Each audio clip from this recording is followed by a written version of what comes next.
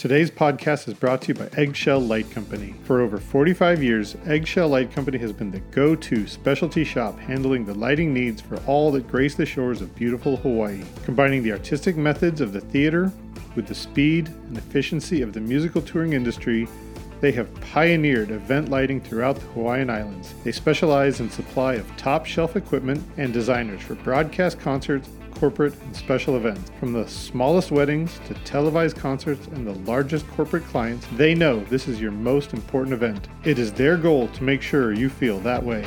Aloha from Eggshell Light Company.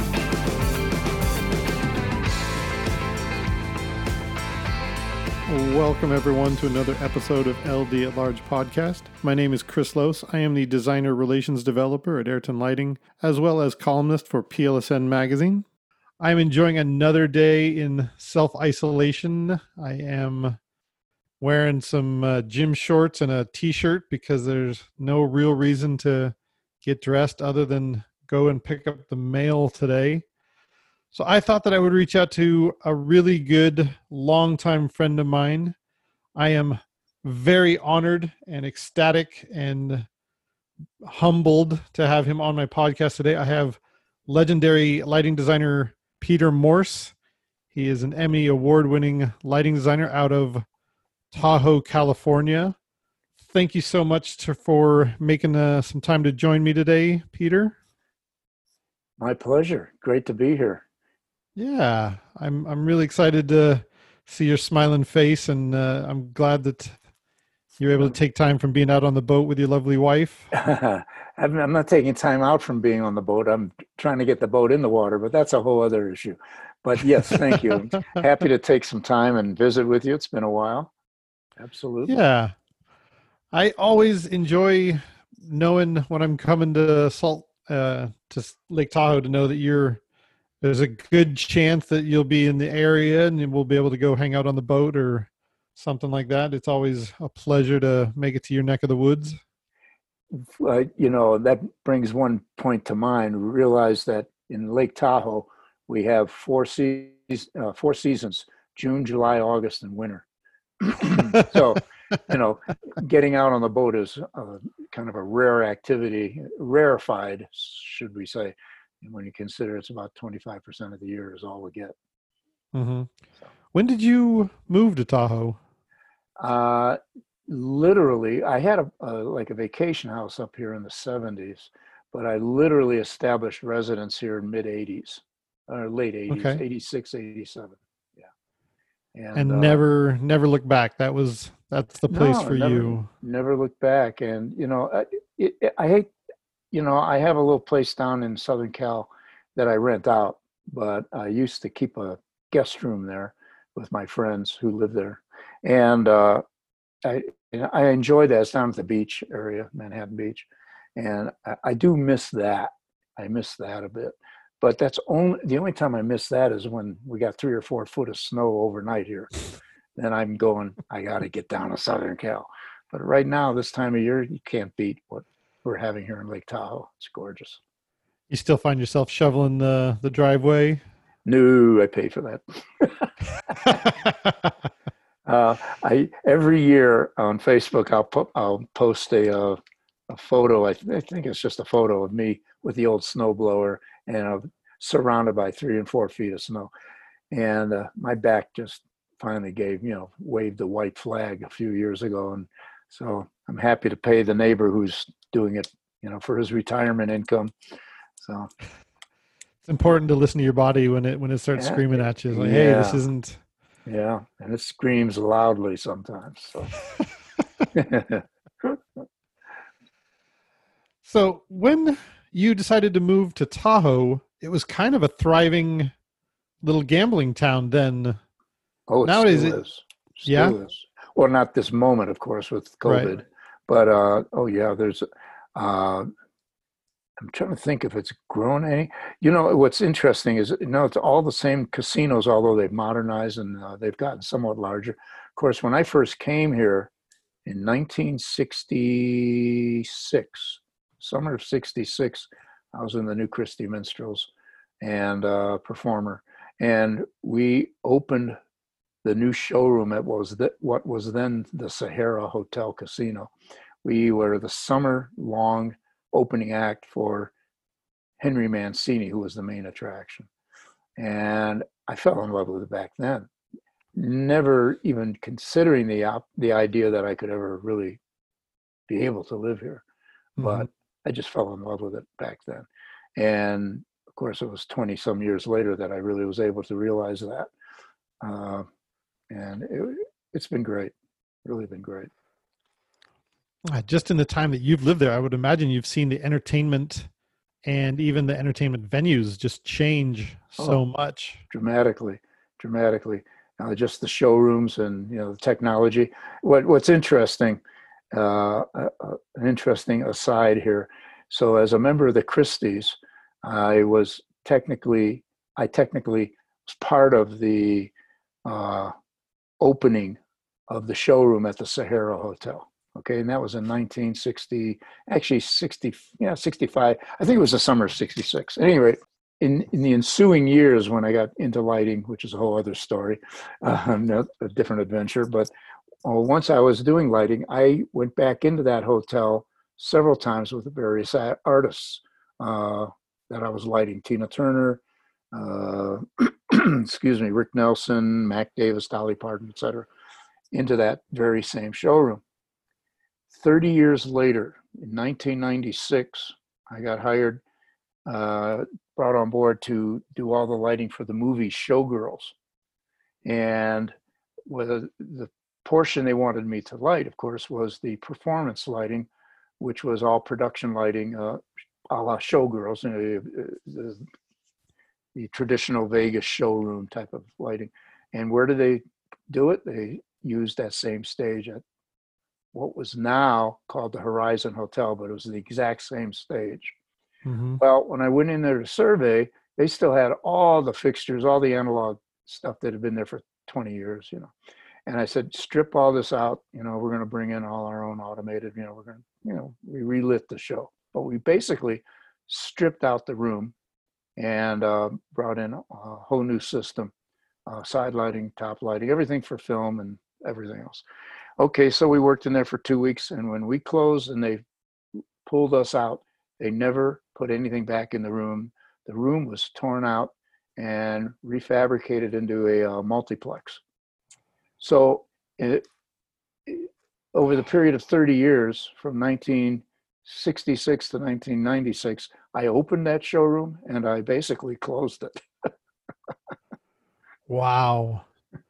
They took a beautiful classic showroom and turned it into a movie theater, or multiple movie theaters, in fact. Multiples. And now I haven't been in there in a while. It's now a Hard Rock Hotel. Yeah. And I hear and it's right down the road from me, and I can't believe I haven't been in there, but I hear they've restored the theater, not to its original grandeur, but at least they're bringing back, some performance.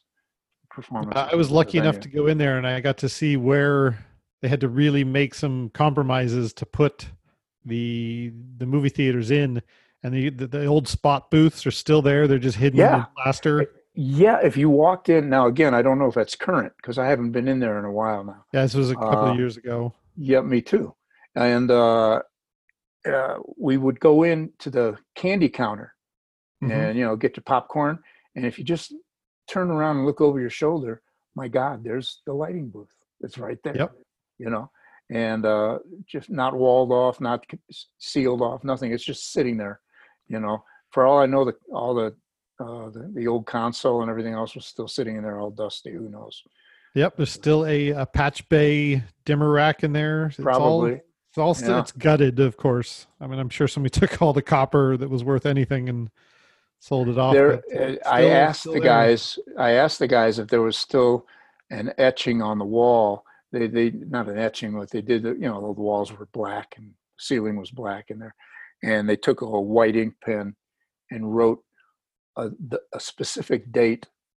I forget what show I was in there with, but they said, "Let it be known that on this date at 8:10 p.m., Peter Morse lit an entire song with only one cue." And they wrote that on the wall, and all the guys in the crew signed it, including myself. And I asked one person if they could find out if it was up. I never heard back. It's still there.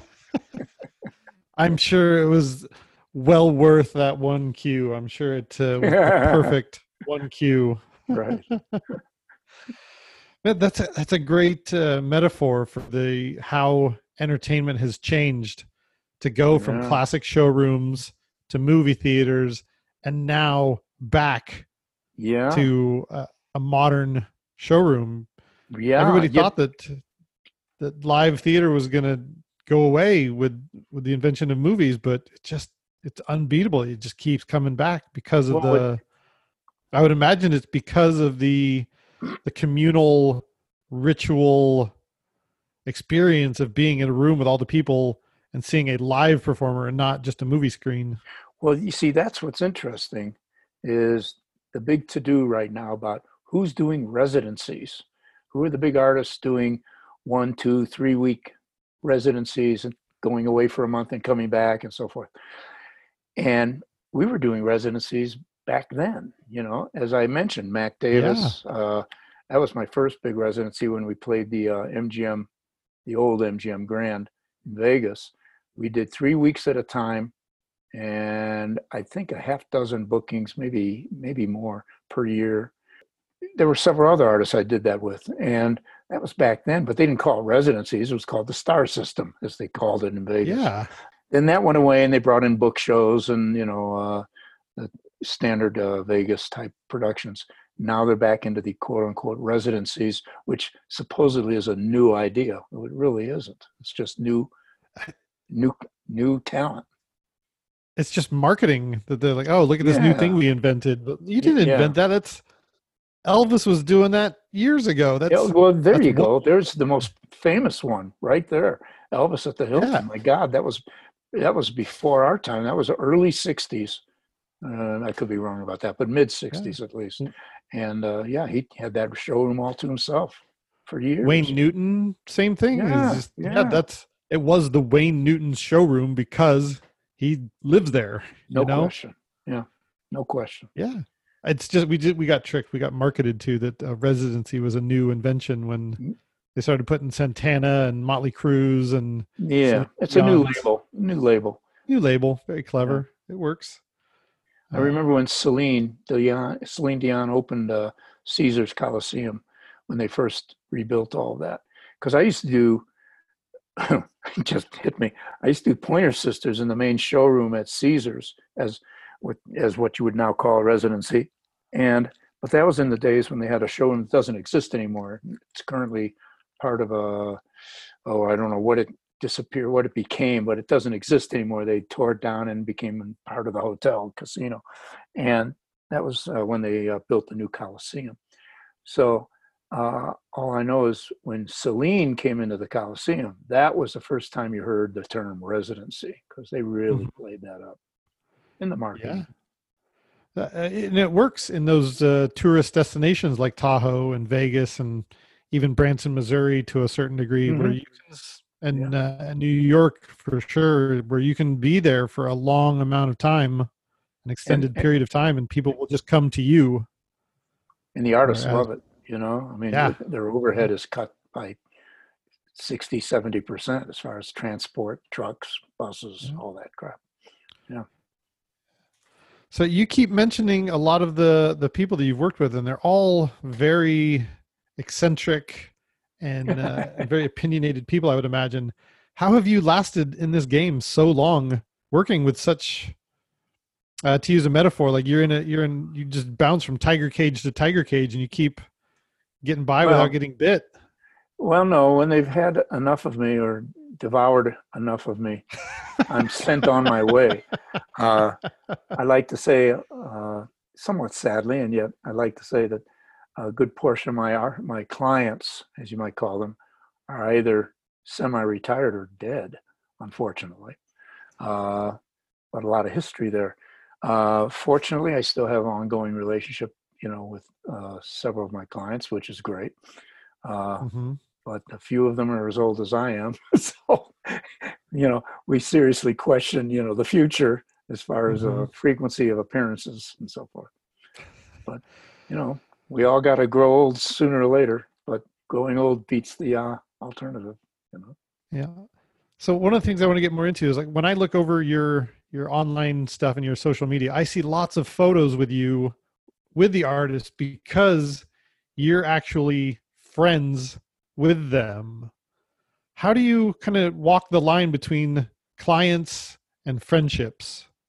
Uh, Frankly, the friendship, with a couple exceptions, which went beyond the stage, the friendships exist within the realm of performance and our work together. I mean, we're Hmm. friends, and yet I'm still an employee, of course, but Right. I have a strong, I don't know, I have a strong belief in getting to know the artist, not necessarily, uh, over dinner, but to get to know them to the point where I understand them, their needs, their wants, not just their lyrics and the songs they sing, but get a feel for what kind of person they are. And so I try and get as close as possible to them without infringing on their privacy, of course, but just so that, we can communicate, openly to each other as to, what they might Hmm. want or need or what they feel is missing. They shouldn't have to go through their tour manager and send a chain of messages to me. Uh, I like the direct communication, and I'd like to think that in the end they agree with that. Yeah, I think a lot can get mistranslated when it goes through an assistant or a tour manager.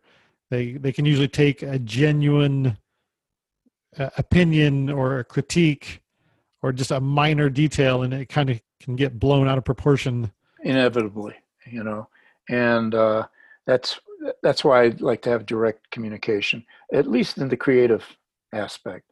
Beyond that, it just, if it comes together, great, that'd be nice. But I don't look for that. I don't look to socialize with them beyond, our work, beyond the workplace. Fortunately, in a few cases, it's gone that way where, we've been able to, been invited to parties or private parties, things that have nothing to do with the tour itself, but just to be able to socialize with them and, uh, keep maintain a friendship. But the most important factor to me is being able to have a direct line of communication when we're being creative. Yeah, it sounds like you're trying to maintain respect levels without getting overly chummy Absolutely. or Yeah. or Yeah, exactly. friendly. Yeah. Yeah. I think it's a very fine line. That's where I'm most comfortable. And I would like to think that's where they would be most comfortable also. Yeah. Absolutely. I think a lot of people will see the photos elsewhere, especially when stagehands do it, and they think, "Oh, well, if once I'm in the industry, I have to become best friends with all these people, and we got to hang out all the time, so they Yeah. keep And my name in their Rolodex." And no, that's it's a tough, it's a that's not my tough goal life. in any case. Yeah. And you know, listen, I haven't, for instance, not that I don't mean to drop a name, but if I haven't worked with Dolly in a number of years. We uh, frankly, I worked with her when she first left. Uh, oh my God, I'm like, now I can't think of his name. Who was her mentor early on? Country artist. Kenny Rogers. No, no, long before that. But at any rate, when when I was touring with Mac Davis, Sandy Gallen and Jim Morey, her managers, Mac's managers, signed Dolly, and they came to me and they said she's going to be Mac's opening act for his next tour. Would you take her under your wing, so to speak, and light her and everything? And she'd never had that kind of treatment before where we really took care of her and lit her and everything. And fortunately, after that, as she toured and did her own Vegas residency at the Riviera, et cetera, I was on board with her, and we worked a lot together for several years. And there came a time when there was a bit of a break. She took a break, and I moved on, and it's been what 20 years probably since I actually worked with her, and yet Hmm. it was Mac's 70th birthday about 4 years ago or so, and I went down to LA for it, and she was there and saw me across the crowd and came running up and screaming, And she said, "You still doing that lighting thing?" I said, "Well, yeah, call me sometime, you know." You know, Ah, that she's must be really sweet. so She's a hard rare to. one. That would be very tough to not fall into friendship with her. She's such a Well, genuinely and wonderful human she's being. absolutely, and she's one of those that it was easy to become a friend with. And uh, even so, you know, when the years passed and we did not work together, you know, we didn't communicate. Occasionally, I'd get a message or through somebody, or Mhm. vice versa. That's all. I think that's probably one of the most important reasons to consciously separate friendship from clients is because if you fall out of clientship, that doesn't mean you've fallen out of friendship. Like just because you haven't worked with Dolly for 20 years does not mean that she's not going to love to see you at a cocktail party And somewhere. that's the most rewarding part of it. Yeah, Mm-hmm. absolutely. And I can't say that for every artist I've worked with, by all means, but there's a few that I've, you know, been able to remain occasional friends with. I can reach out and send a Christmas or a birthday greeting to, and they respond, and it's nice, you know. But beyond that, no, I try and keep it professional in all respects. Yeah, that's the other side of it, to just be able to reach out and say, hey, we're both professionals in our industry, full respect, happy birthday, Merry Christmas. I would imagine it's nice when you can still maintain a professional relationship without crossing that line. I think that's really important. Yeah, Uh, and you know, artists. Listen, I've had artists that have moved on, obviously, to other lighting designers, etc., production designers. And I have the vision, I have the view that they're free to do what it's their career. You know, they have the right to make whatever move they want. I don't hold that against them. Whether mhm. they may walk in and see someone's show and they love the design and they want to go that route, or they may meet somebody. It is what it is. You know, Yeah, fortunately, I've never been fired. You know, just not asked back, perhaps. right. You know, in light of the fact they found someone they wanted to try and work with. And yet, even in that case, not to name names, and I won't, but we've still remained friends and stay in contact. So Yeah. that's the positive On the side other of it. side of the on the other side of the dime, I would imagine there's lots of people that you've worked for that you really did not want to become friends with. Then, for that exact reason, you're like, hey, Yeah, yeah, I'll take your money. I'm not the biggest fan of you, though. yeah, yeah. Also, not to name names, but Yeah.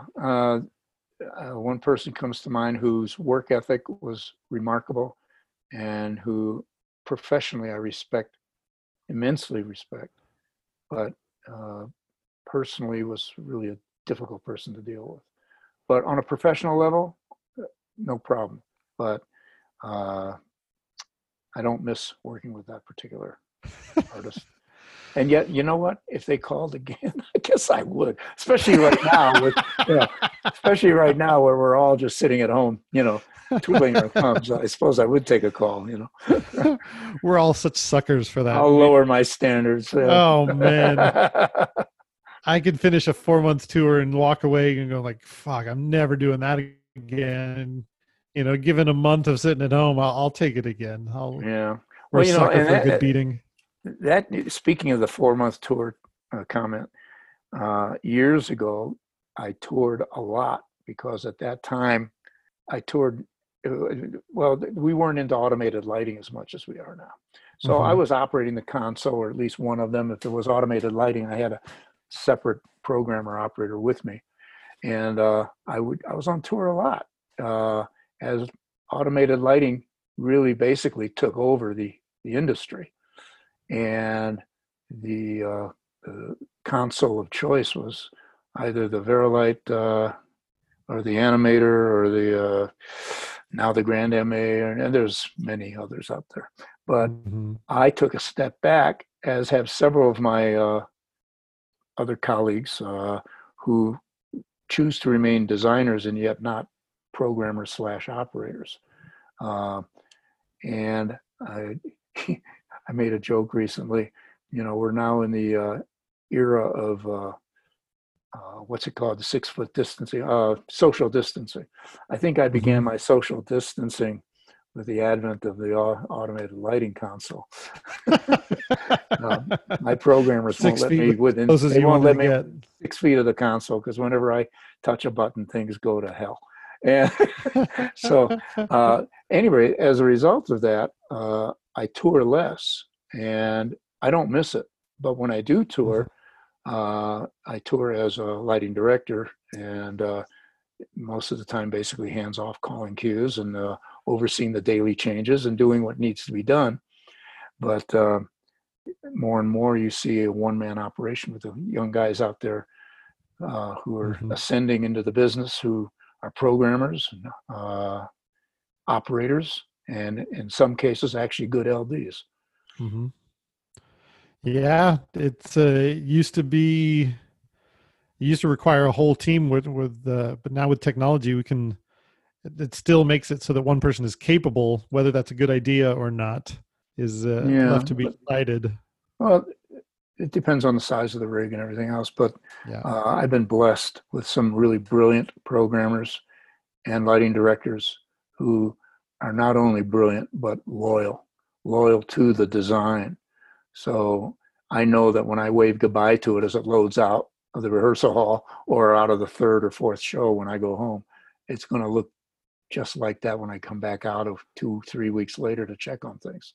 And that's nice to know. Or they check with you when changes need to be made, though they're fully capable of making those changes on their own. So it's wonderful to have a little family of programmers and lighting directors, that I can rely on, as I'm sure is the same with most of the other designers who don't tour as much as they used to. You do have very good taste in directors and programmers and operators. I feel I do, I honestly cannot recall an instance where I've had a bad experience, which I guess I'm very fortunate in that respect. Wow, that is fortunate. Yeah. I would imagine a lot of that has to do with your own perception of the way it's going. It's like, hey, if we're going to make this good, even if we're in a tough situation, we're just going to make sure that we're all getting along and making sure that we're in a positive direction.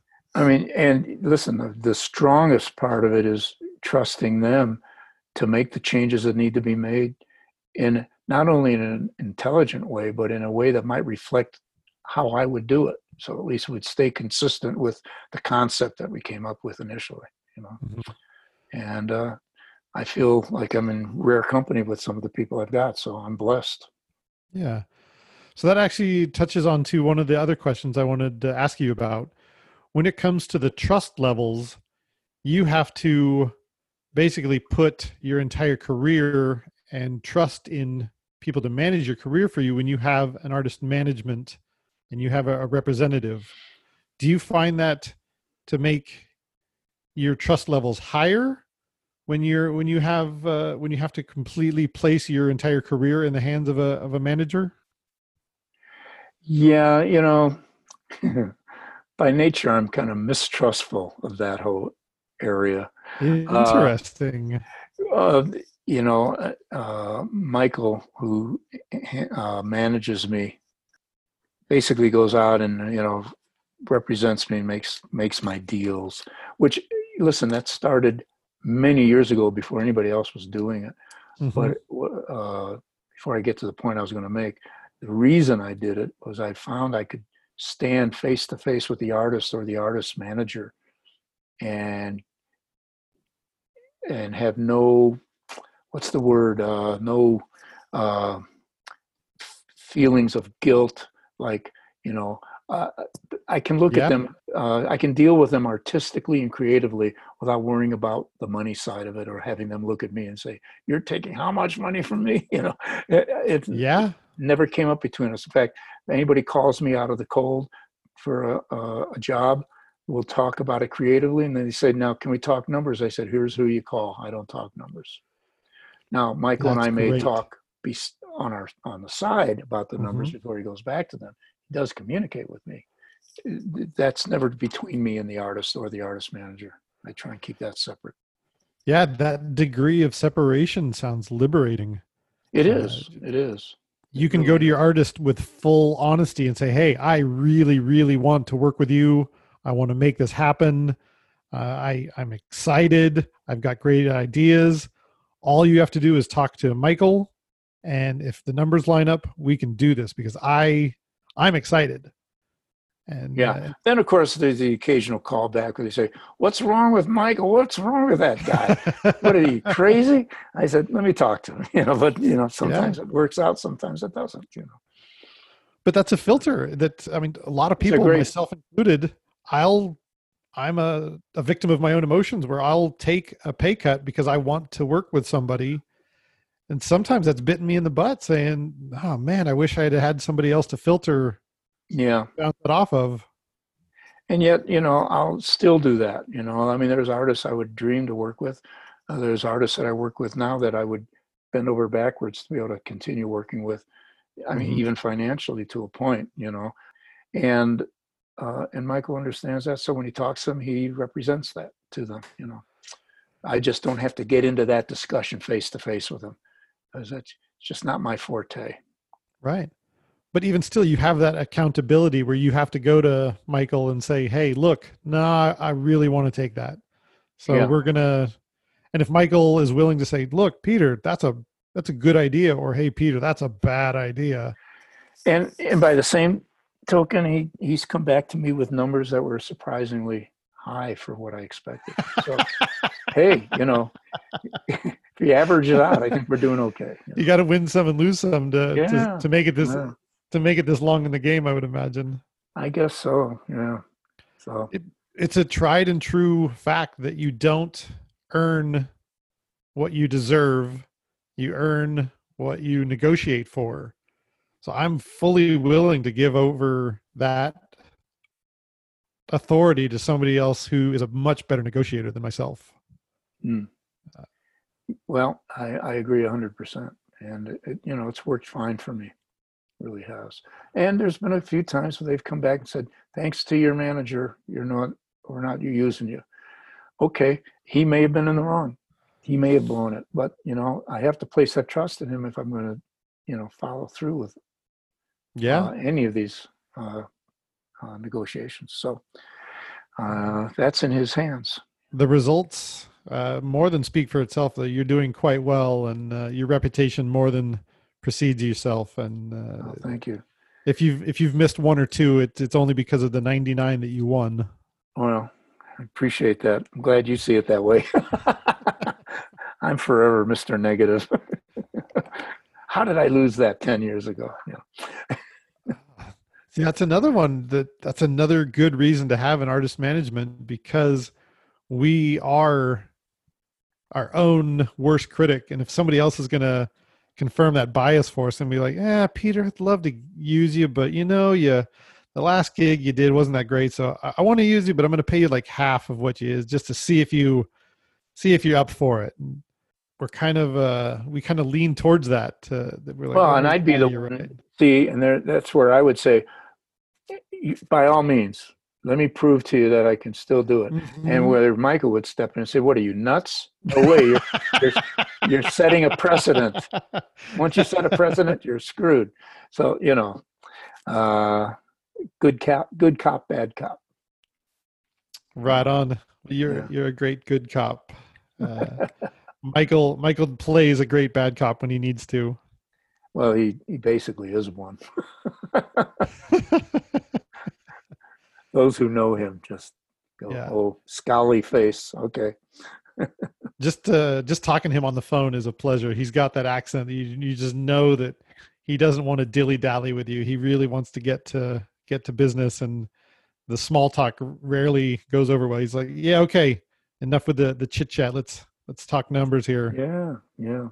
And the way we started together, I was again going way back to the Christie Minstrels.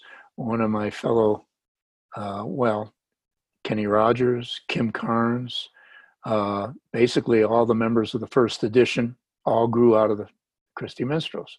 Mm-hmm. A number of years later, I was, when Kim had her hit with Betty Davis Eyes, I was helping her and I was touring with her and lighting her shows.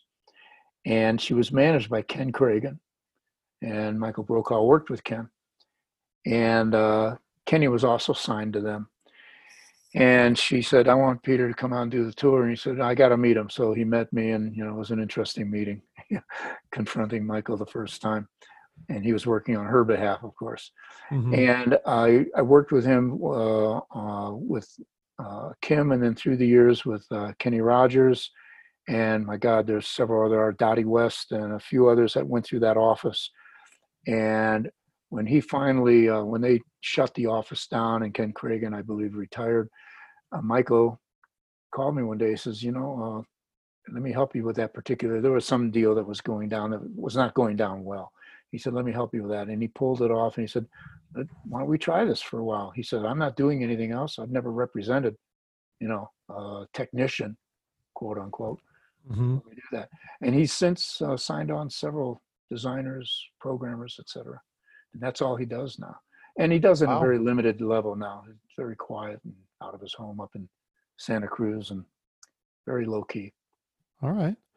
Do you find my career is low key now too, of course. This is all of everybody's. Yeah. Well, let's all say we're all low key right now. Absolutely.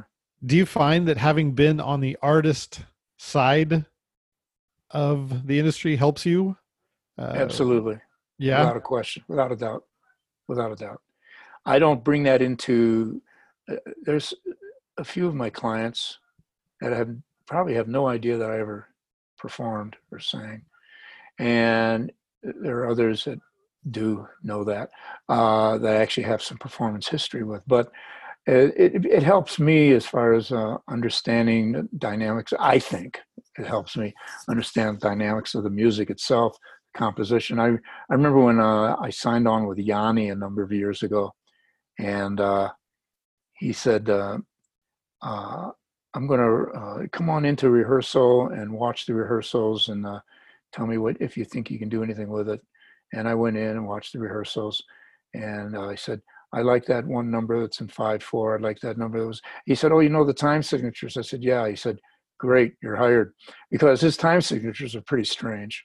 And 5/4 is not that strange, but there were others that were really out there. And when we got together and started programming his shows, I knew where the hits were and so forth, whereas some of my programmers at the time did not quite get it, and it was kind of difficult. If you're not a musician, it's difficult to work with people like that.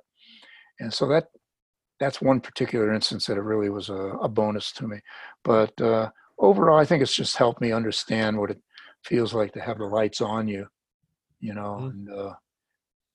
and how important the music and the lyrics are to the artist, and not to step on them visually, which I'd imagine emotionally you have a better understanding of what they're going through as well. You understand what it's like to be celebrated and also to be rejected up on stage, and how important it is to feel comfortable in the lighting. Oh yeah, I mean, listen, I totally understand the rejection on stage. That's why I do what I do now. Somebody recently said, oh, you used to be an entertainer. I said, no, if I was an entertainer, I'd still be doing it. Nobody was particularly entertained by what I did. So humble. But I would imagine you're able to talk them through what can make them more comfortable within the lighting as well. I would imagine you have a better dialogue available to you. It helps, especially when we're communicating about the music itself and so forth. And it's interesting. I'll work with some art. I've worked with a lot with country artists.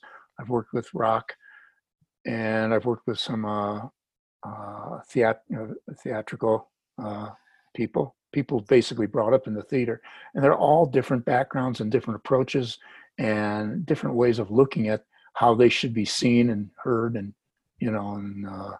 what they should be surrounded with.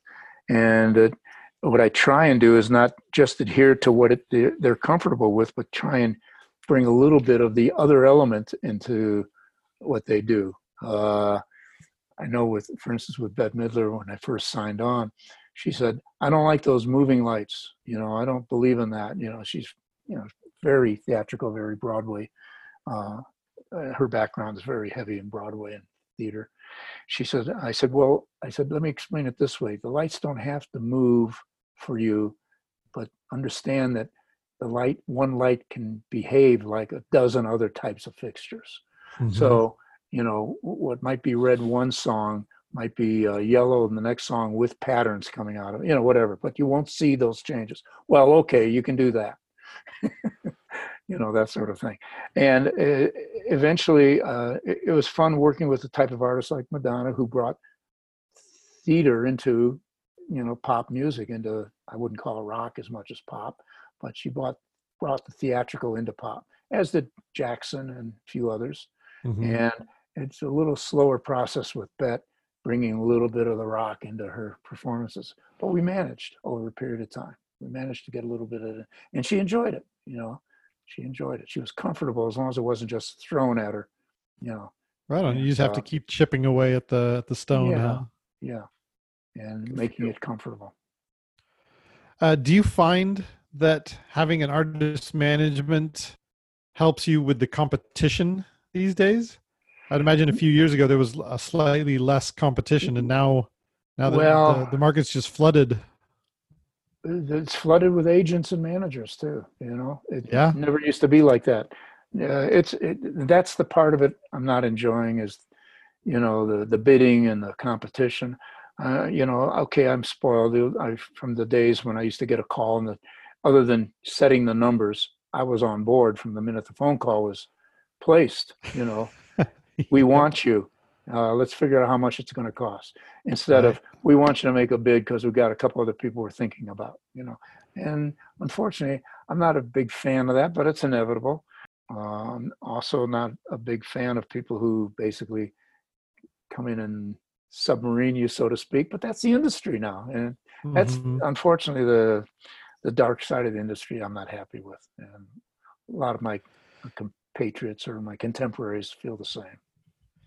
Yeah, I would imagine before it was a very clear process where another artist came to one of your shows, they liked what you did or they didn't like what you did, and if they liked it, they came to you after the show or found you somewhere and said, "Hey, Peter, I liked what you did for X, and I want you to do it for Y." And you're like, "Well, good. You already know what I'm capable of. Let's do it." Yeah, more often an artist manager would contact me. That same means. Mm-hmm. And nowadays you got to go out and knock on a few doors. It's not quite the same. They're not nobody's knocking on. You know what I'm saying? They're not knocking on my door or anyone else's. They're basically being approached by designers and directors and etc. I guess that's why it's important to have Michael Brokaw there available to you for him to go knock on some doors when you're at home shoveling snow. Which unfortunately he's doing the same thing. Yeah. Right. Paying somebody to shovel. No question about that. A lot of people don't realize how important it is to have a team of people on your side, because if you want to be a designer and you actually want to be able to spend time designing, you need somebody else to be maintaining the door knocking, the cold calls, the incoming emails, the billing, the scheduling, the flights. Well, yeah, the flights. I would never trust Michael with that, but he does mess up his calendar. He messes up his calendar quite a bit. I go to. I'll deal with the artist travel agent. Thank you very much. But more important than that is I rely so strongly on the few programmers that I believe in that work with me, and I'd get nowhere without them. Listen, you could bring the best programmer in the business onto a job with me, but if we've never worked together, it would be at least a week, 10 days before we could really get that connection going, communication, etc., where they understand what it is I want. I would be back in the days when I would sit there and literally fixture by fixture dictate what I wanted to see happening, which was fine because in those days that's what you had to do. Now right. I have programmers around me, as do a few of the other designers who are doing quite well with their companies. They just sit down, they basically design the rig, they lay it out, and they give a color format for a song and a couple ideas. Programmer takes off and does a lot of the hard work without Mm-hmm. even asking. We speak the same language. We have unspoken, sign language more or less, and that makes it real comfortable to have a technical team like that. No, that sounds very comfortable where you've been able to cultivate that relationship where you're like, hey, you kind of already know what I'm looking for. Here's the colors, here's the tempo. And then I'm just going to respond to some emails and show me when you're ready. And you can just sign off on a we're great sitting look. there, we'll be on site, and we'll get started. In fact, a couple of my programmers, I'd love to name names, but I don't want to leave anybody out, would like me to just leave the damn room and get out of their hair for an hour. And frankly, when we're, Benny Kirkham is one in particular that is just a brilliant programmer. And the way we like to work together is, we sit down and do the layout and discuss it, and I'll walk away for a bit or look down and get into something else while he works at it. And then I'll poke up my head and have a look. And we find that when we're under a time crunch, it's better to do it that way. For me to sit and comment and make changes on the work he's done than try and build it fixture by fixture, cue by cue, because he knows what I'd like to do. He kind of reads my mind because we've worked on and off together since, since the late 80s, early 90s. So. Oh, wow. So that helps. Yeah, I would imagine he has to kind of channel some Peter Morse through the hat and down through his ears and into the fingers and into the console, and just trying to. Yeah, and listen, he along with many of the others, Rob Koenig, who's a great designer in his own right, Scott Chmielewski, Michael Keller, and a few of the others, they're all capable of doing it, themselves. It's just that flavor that I want that has to kind of ring through. Hey, listen, I go back to the days when the lighting design was on paper. What I designed went up in the rig, and that was it. And it was just, they were fixed lights with fixed colors. Each light had a specific, assignment in mind.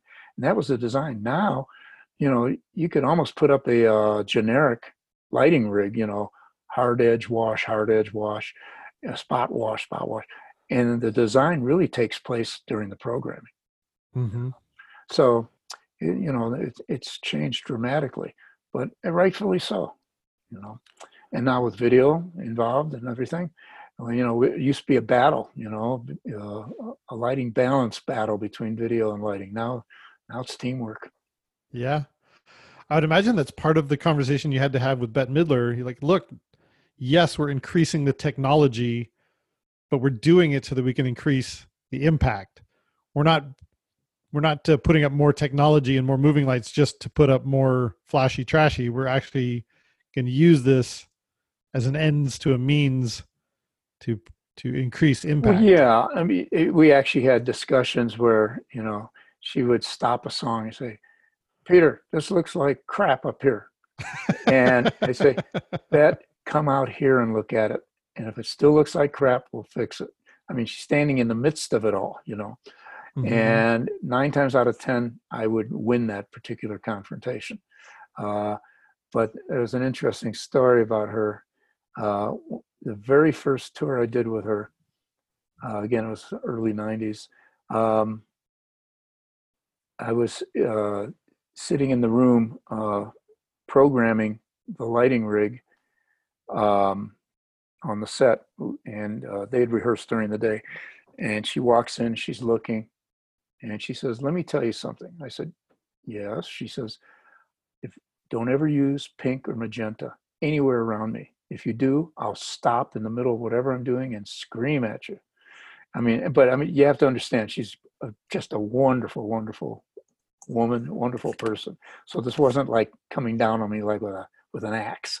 She was just being creative, but speaking strongly. She said, "So please don't do that to me." I said, "Okay, well, tell me, Bette, what colors do you like?" She said, "Mustard and yellow.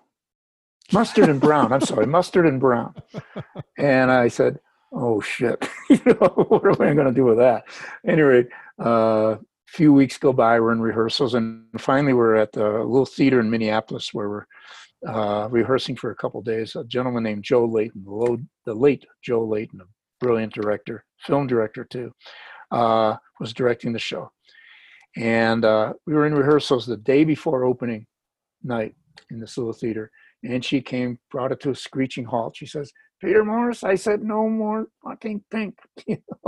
And I said, well, okay, I can fix that. I'm sorry, because it is my nature to put a little magenta in here and there. I'm known for that. And Joe went to my defense. He said, Bet, it's okay. It's going to be all right. She said, I see it all over the place. I want to see this show relit. I don't want you leaving here until it's right. So we stayed there the whole night and went cue by cue through this show, fixing whatever we could fix to make it right for her. And coming up with the color combos that she mysteriously liked. She walks in the next morning at 9 a.m. We're still there working. And she says, I got to tell you, I looked at the videotape playback of our rehearsal yesterday, and it looks pretty damn good. I apologize. My most humble apologies. I say you leave it alone. I said, too late, Are you kidding me? So, meanwhile, we're there the rest of the day trying to take it back to where it was. And the doors are opening. I get a radio call. Bet wants you backstage. Oh, God, now what? So I go backstage, and I go in her dressing room. She says, come here, sit down next to me. I go, okay. She says, I want to apologize to you. I feel so badly for yelling at you. It's just not my nature. She said, but I just felt nervous. It's been a long time since I've worked. It had been about 10 years since she appeared anywhere. And she said, so I want to give you this present. I said, Bet, there's only a half hour till the show. She says, just sit down and shut up. Open the present. So nicely wrapped present. I open it up, and it's a book of artwork, a collection of art of Matisse, Van Gogh, you name it, they were in there, a whole collection. And she'd flip through the pages. She said, now look, this artist, she said, and this was and she knows her art. She said, this was his so-and-so period in his life, and he was painting this. And look at this. Oh, look at page 100. And I'm going, this is wonderful, Bet, thank you, but we got a show to do. I got to go up front. Can we talk about it later? She said, no. And then she slams the book shut. She says, now, do you see a common thread here? I said, no. She said, no fucking pink. Anywhere in the paintings. And I said, okay. So several days later, I had her sign the book and write no fucking pink, And sadly, to this day, I cannot find that book. I have no idea where. It's in storage somewhere, but I have no idea where it is. Yeah. That's a great story. She, Bet was, it still is. She's a brilliant person, brilliant performer, very creative.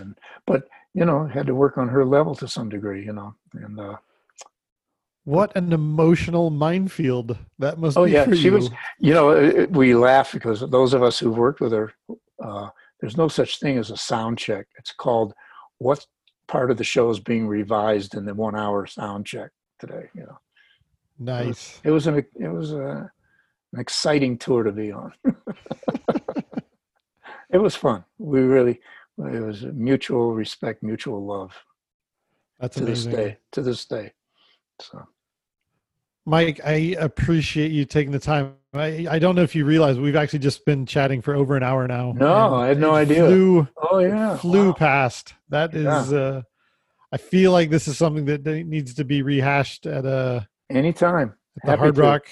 I want to close with one last question that kind of came from my audience. They were asking when you decide if you should follow the rules, the long-standing rules that we have in the industry, and what factors you use when you decide to break the rules. When do you make that decision? Wow, what a question. I guess it comes down to when do you play it safe and when do you decide to not play it safe? Frankly, I'm not a believer in playing it safe. Why? I think you just have to reach as I was hinting at before about bringing elements of a different style of lighting into someone's performance medium, bringing an element of rock into a theatrical show or vice versa. And I think that's been going on for a number of years. It starts with the artists themselves, but in lighting, I feel that's a strong. I'm not sure how to answer that other than the fact that I'm never comfortable just being comfortable. Ooh. I'm never satisfied. I mean, those who know me know that I'm never totally happy with the way things turn out. I always see things that can be changed. That's why, artists probably don't want me on tour because things change considerably. But no, I love when things do get locked in, frankly, and are comfortable. But I don't mind breaking the rules a little bit. I think it's important. I do adhere to one really important self-imposed rule, which is I'm basically there to illuminate the event, not create one. Okay. And whether it's a single solo artist on a stool with a guitar, or it's an orchestra of 40 with an artist, or a 40-piece orchestra, or if it's a metal rock band. Basically, it's different types of lighting in all respects, and you can get away with a lot more the closer you get to rock or metal or anything else like that. And the heavier restrictions are in dance and theater. But pushing the envelope a little bit, I think, is important. But stay within the realm of realizing the audience is there to experience and feel the emotion of either the performer or the performance. And you've got to support that with the lighting and not create your own lighting show. Unless you have an artist, by the way, that can't do anything other than, they need the light show, to succeed. That's a very real concern. I'm a strong believer in illuminating the event instead of creating one. Those are great words. Thank you so much for making the time. I really looking forward to doing this in person sooner than later. Love to. Circle bar, whatever. We'll do it. Absolutely. Okay. Thank you so much, Peter. Stay well. Stay healthy. Stay safe.